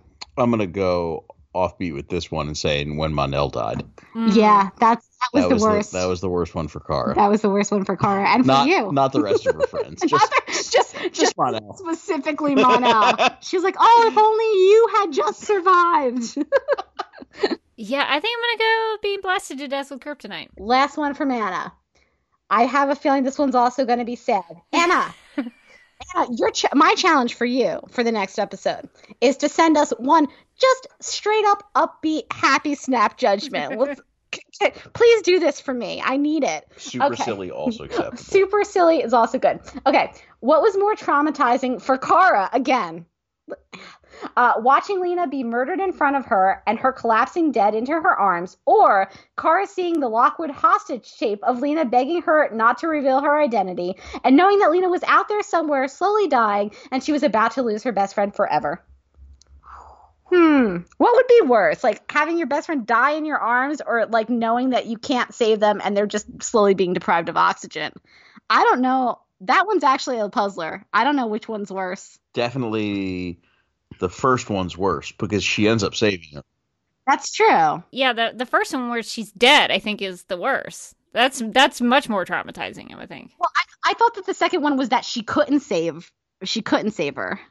I thought that was She's still alive though, and Kara's the paragon of hope. That's so true. She's always got hope. Where there's a will, there's a way. Okay, you've both convinced me. It's definitely the first one where she dies, where she actually dies. So our next snap judgment is from Araceli, who said, "Which would you like to see again, Evil Lena or Red Kryptonite Kara?" I mean, I'm Evil Lena. I'm Team Evil Lena all the way. I mean, what if the next time we saw Evelina, she had like a full coat of black feathers? I'm Evelina. See, I don't like Evelina. I like good Lena, so I'm going Red Kryptonite Kara. Fair. It's just a temporary state. Yeah. That's true. Evelina is it's a lifestyle. It's a lifestyle choice. It's a lifestyle, and she's loving it. Okay, we got a set of snap judgments from Danae. So the first one is, if there was an alternate timeline in which there were no bad repercussions, Lena and Kara stayed friends and kept working together, no super friends die, and Kara herself stays alive as well. Would you want Kara to choose it, or would you want Kara to stay in our timeline and face this problem the hard way? So my answer is the easy way. You take the easy way. There's no bad repercussions. What's the downside? There's no downside. Take that easy way. Yeah, if there's no downside, why not take it? I mean, you no-brainer. You don't need to learn and grow. Just take the easy way. Yeah. Everything works out. Everyone's happy. If there's a timeline, everyone's happy. I'm taking it all the time. Oh, yeah, me too. I don't know. I like when Kara has to deal with hard things. So I'm going to go Kara has to stay in our timeline and face the problem the hard way. See, you can tell that we're lazy and take any easy way out. Hey, if everyone's happy. Okay. What was your favorite cute side note? Mixie naming his tapes in a Friends episode title way, or Lena's very elaborate tea ritual with like 4 different cups and all? I loved the Friends call out. Friends was so good. Yeah, I think I'm going to go Friends on this one. What did Lena mean in the final alternate timeline when she said her mother had experimented on her? Lillian had brought her into Cadmus, or her birth mother had brought her into Leviathan? Wait, her birth mother's part of Leviathan? That's a speculation. There's been some speculation. Yeah. Oh, okay. From our listeners, mostly. I like it. It's the same way we got to the whore, William being Comet the super whore. But that's canon. That is canon. So that's correct. It's my understanding. Yeah, no, you're right. You're not wrong.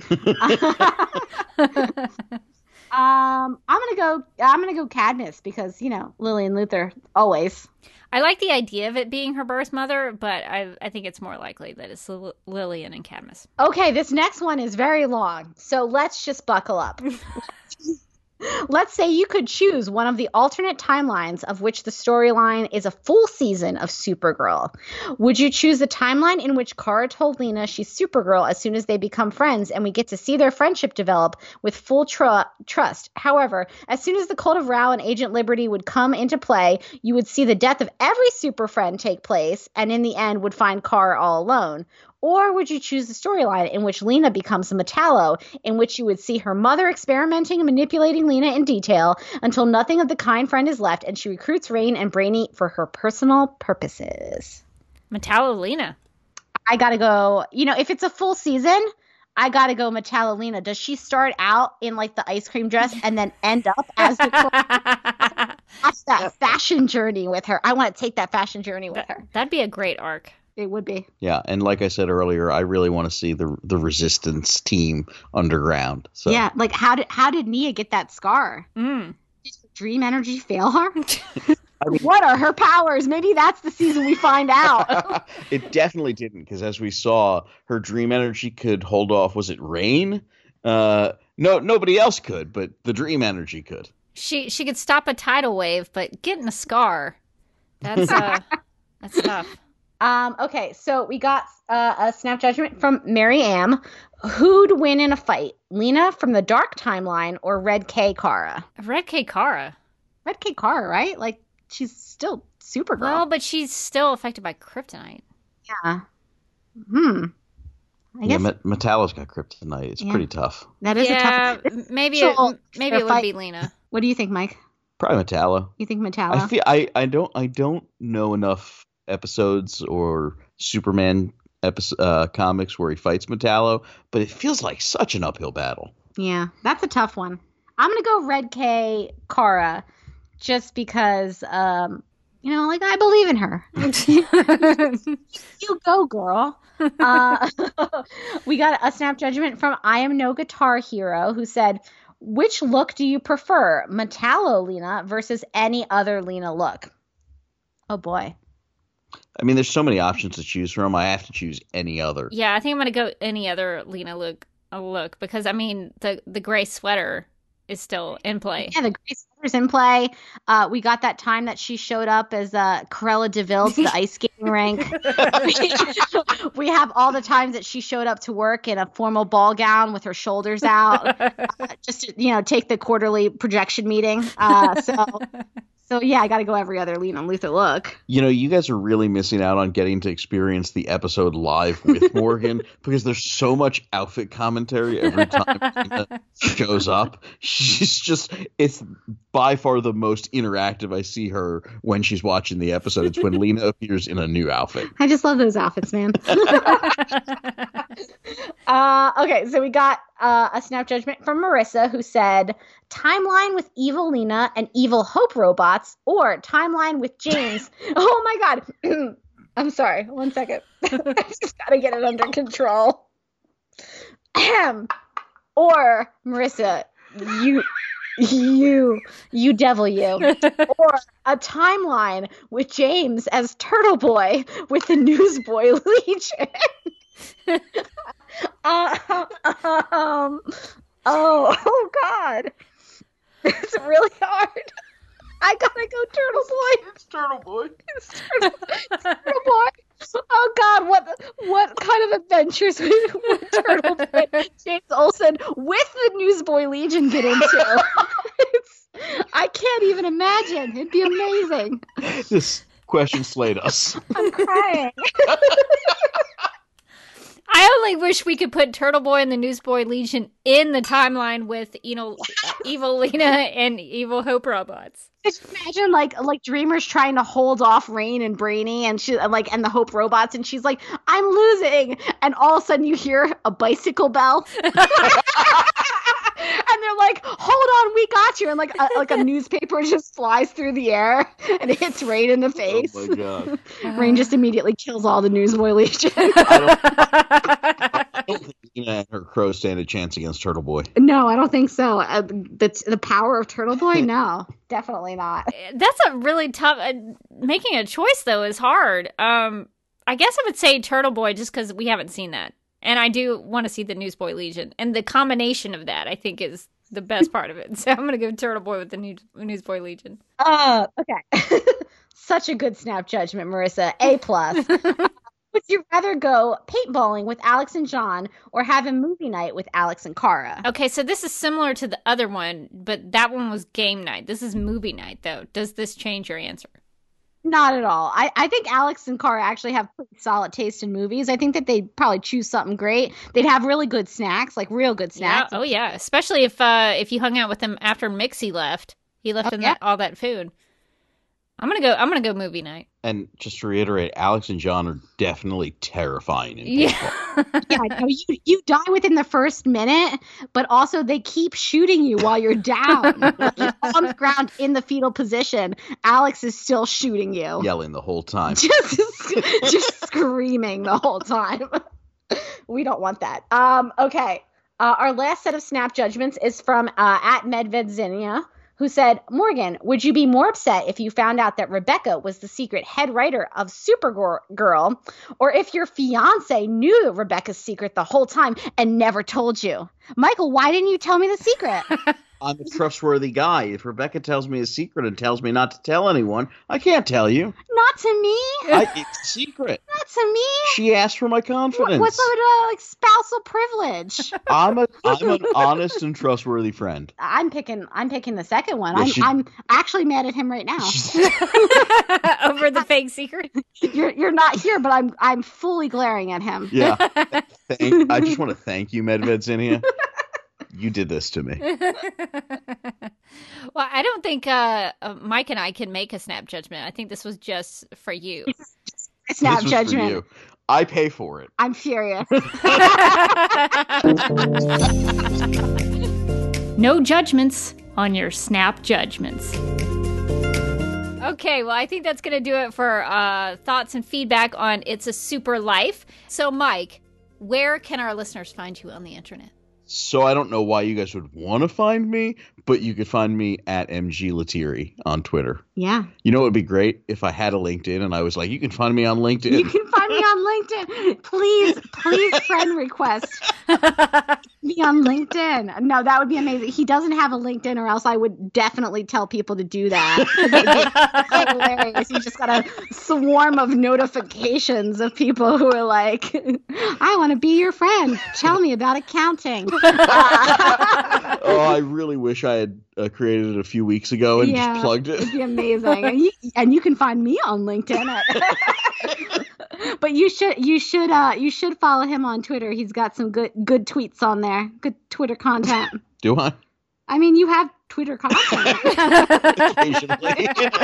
Sometimes you remember you have it. Yeah. So you're also on Instagram. Tell them about Instagram. Oh, I'm on Instagram, also at MG Lettieri. It's mostly pictures of Morgan and my vacations. Exactly. So if you want double the pictures of our vacations, follow us both. They're real good vacations. You'll feel like you were there. Also our food.